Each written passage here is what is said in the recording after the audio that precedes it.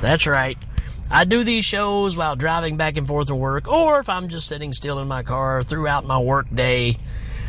And today, we got our first listener request. So, been dropping these shows pretty frequently here lately, and our good friend John Bell, who's a big Hail Ming follower. I think he even won a grand prize once of some sort. Probably wasn't very grand, but anyways, he won some kind of contest we had, and he piped in and said, "Hey, I would like for you to cover Psycho Goreman from 2020. Man, hey kids, do you like critters? Do you like E.T.? Do you like weird science? How about Return to Oz? That weird flick.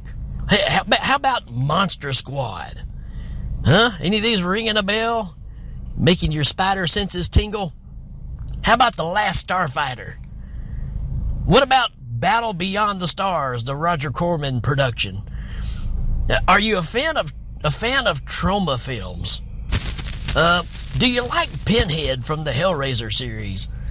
Well, this movie has elements of every one of these things in it.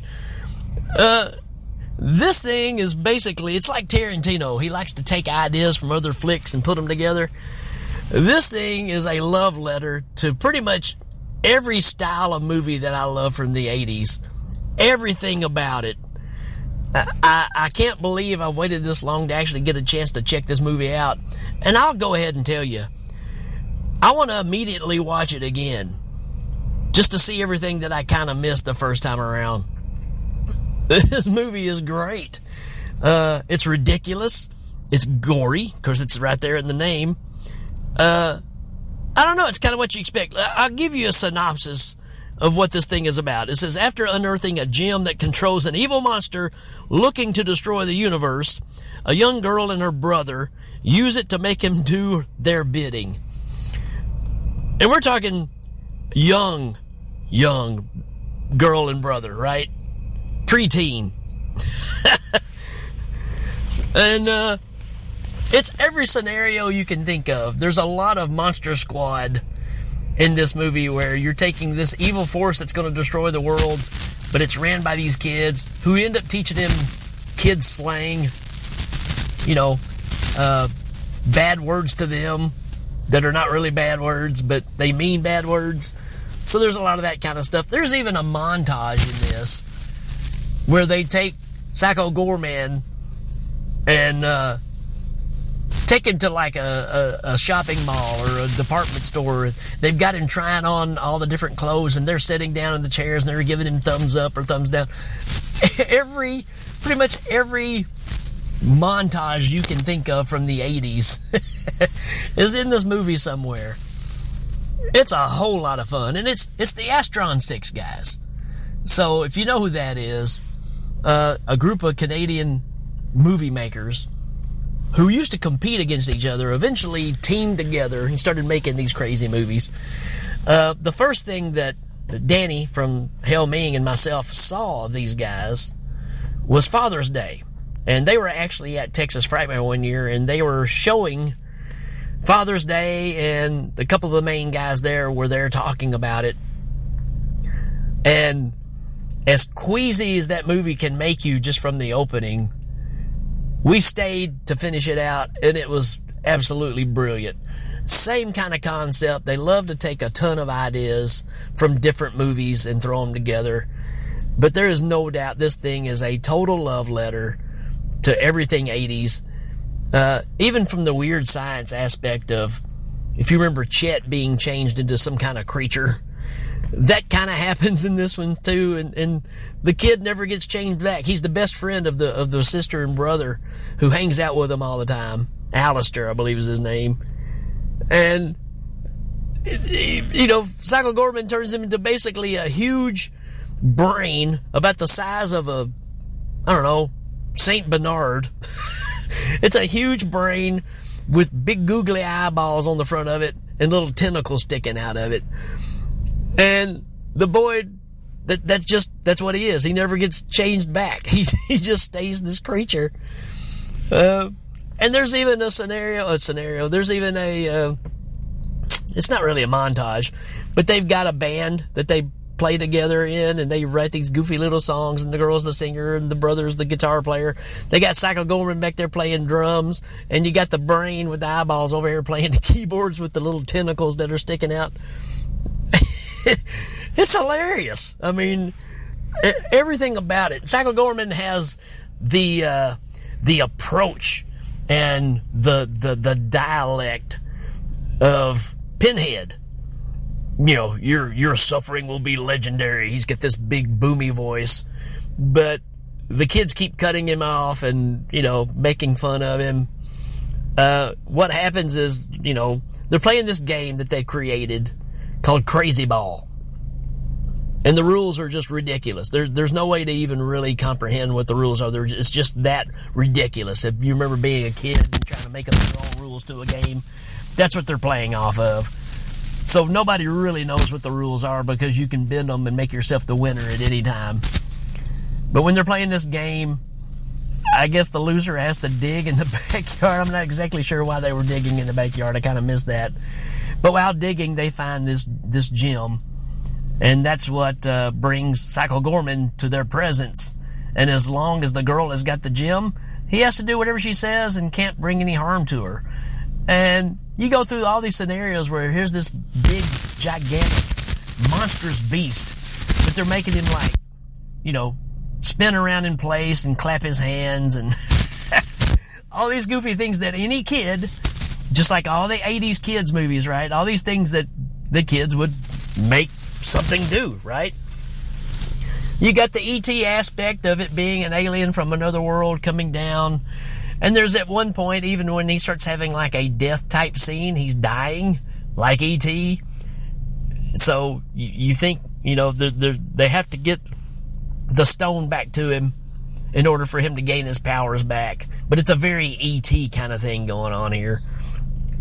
The Return to Oz thing, there's these other characters. There is a ton of these characters that look like they would have fit. If you remember Last Starfighter, and they're all sitting around being ready to be deployed, and you got all these strange-looking creatures, any one of these could have fit into that movie. They could have fit in Battle Beyond the Stars.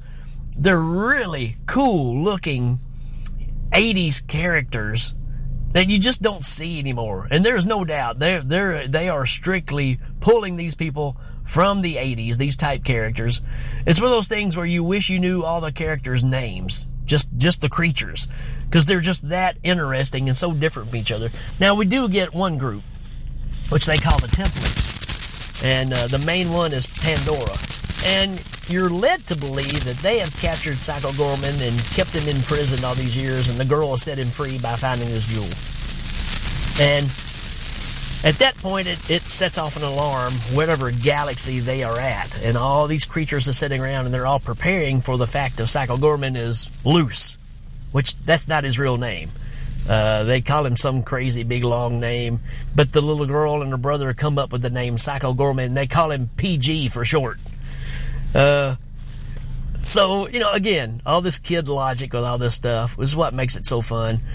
But in the process, you're thinking this Pandora, she's all in white, very robotic, very cool looking. Looks like something out of, you know, Gundam or something, you know, some kind of anime type characters. And you're thinking that she's a power for light, the good guy, right? But she does some bad things here that make you think, you know, they're not very good at all. So even the good people in this are not good people. And she brings it on herself to go and track down PG and get rid of him for good. So that's kind of your story there. And in order to blend in, they basically kidnap a human, and she basically kills them and eats them and absorbs them and becomes that person and comes to Earth as a human. So there's a lot going on in this movie. But by the end of what's happening here, you get a big showdown between those two characters. But not only are they fighting, I forgot to even mention the rest of the girl's family, which is one of the Astron 6 guys, and the dad is absolutely hilarious, which he is in every Astron 6 movie they make. But he is a total loser of a dad, super lazy, doesn't do anything, but he is absolutely hilarious in this.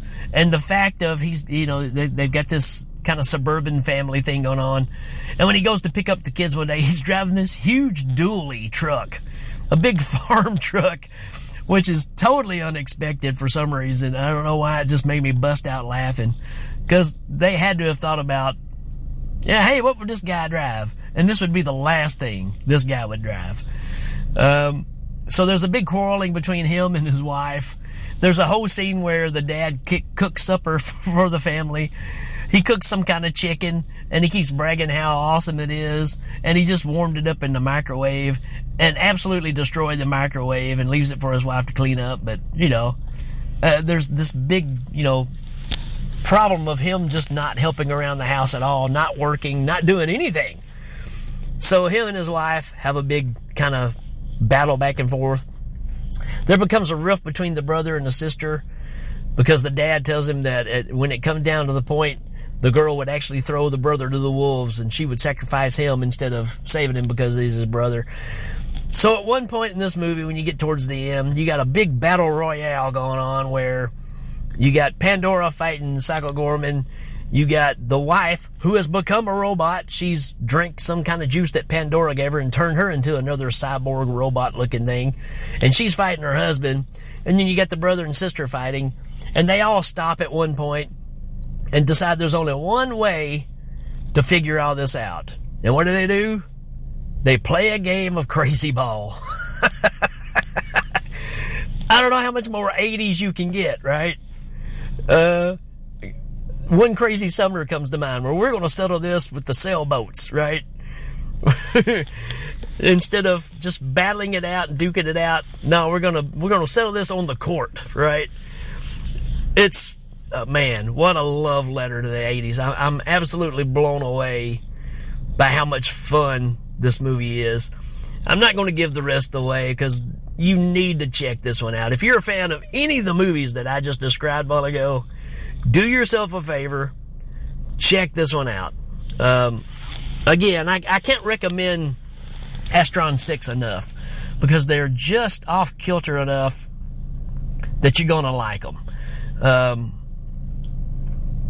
Super nice guys. We actually got to sit and talk with them after, because I started noticing when we watched Father's Day where they were pulling some of the stuff from. Matter of fact, there's one thing they pulled from a movie called Thriller, or They Call Her One Eye, which is a revenge flick from Sweden or Norway years ago, back in the 70s. That was a pretty disturbing flick. But there was some stuff that was directly out of there. And when I talked to, matter of fact, the guy that plays the dad in this movie, I was talking to him about, hey, I loved, that scene from They Call Her One Eye. And he was like, oh, you picked up on that. He's like, yeah, man, that movie's awesome. So, you kind of hit that thing where when you find people that are making movies that are on the same level that you would be if you could do so as well, that's pretty dang awesome. And that's really what I walked away with from the first movies that we saw these guys, that if Danny and I from Hail Ming made movies, they'd be in the vein of what these guys are doing. And I think this one really hits everything that we would try to do in a movie. It's so much fun. So again, can't recommend it enough. Don't want to give the ending away because you got to have some reason to go back and watch. But I'm telling you, I just skimmed the surface on this one. There is a ton of stuff in this movie. You need to check it out. And let me know if you do. Let me know what you think about it. John Bell, man, I just want to say thanks for the recommendation, because I regret not watching this earlier. And like I said, I really want to just turn it right back on and watch it again. That's how much I enjoyed this. So automatically, first viewing, and I can tell you 10 years from now, this will be a 5 out of 5 for me. So I just like it that much. So you need to check it out. Take care of that immediately. You won't be sorry. Till then, folks, we will check you later. Adios.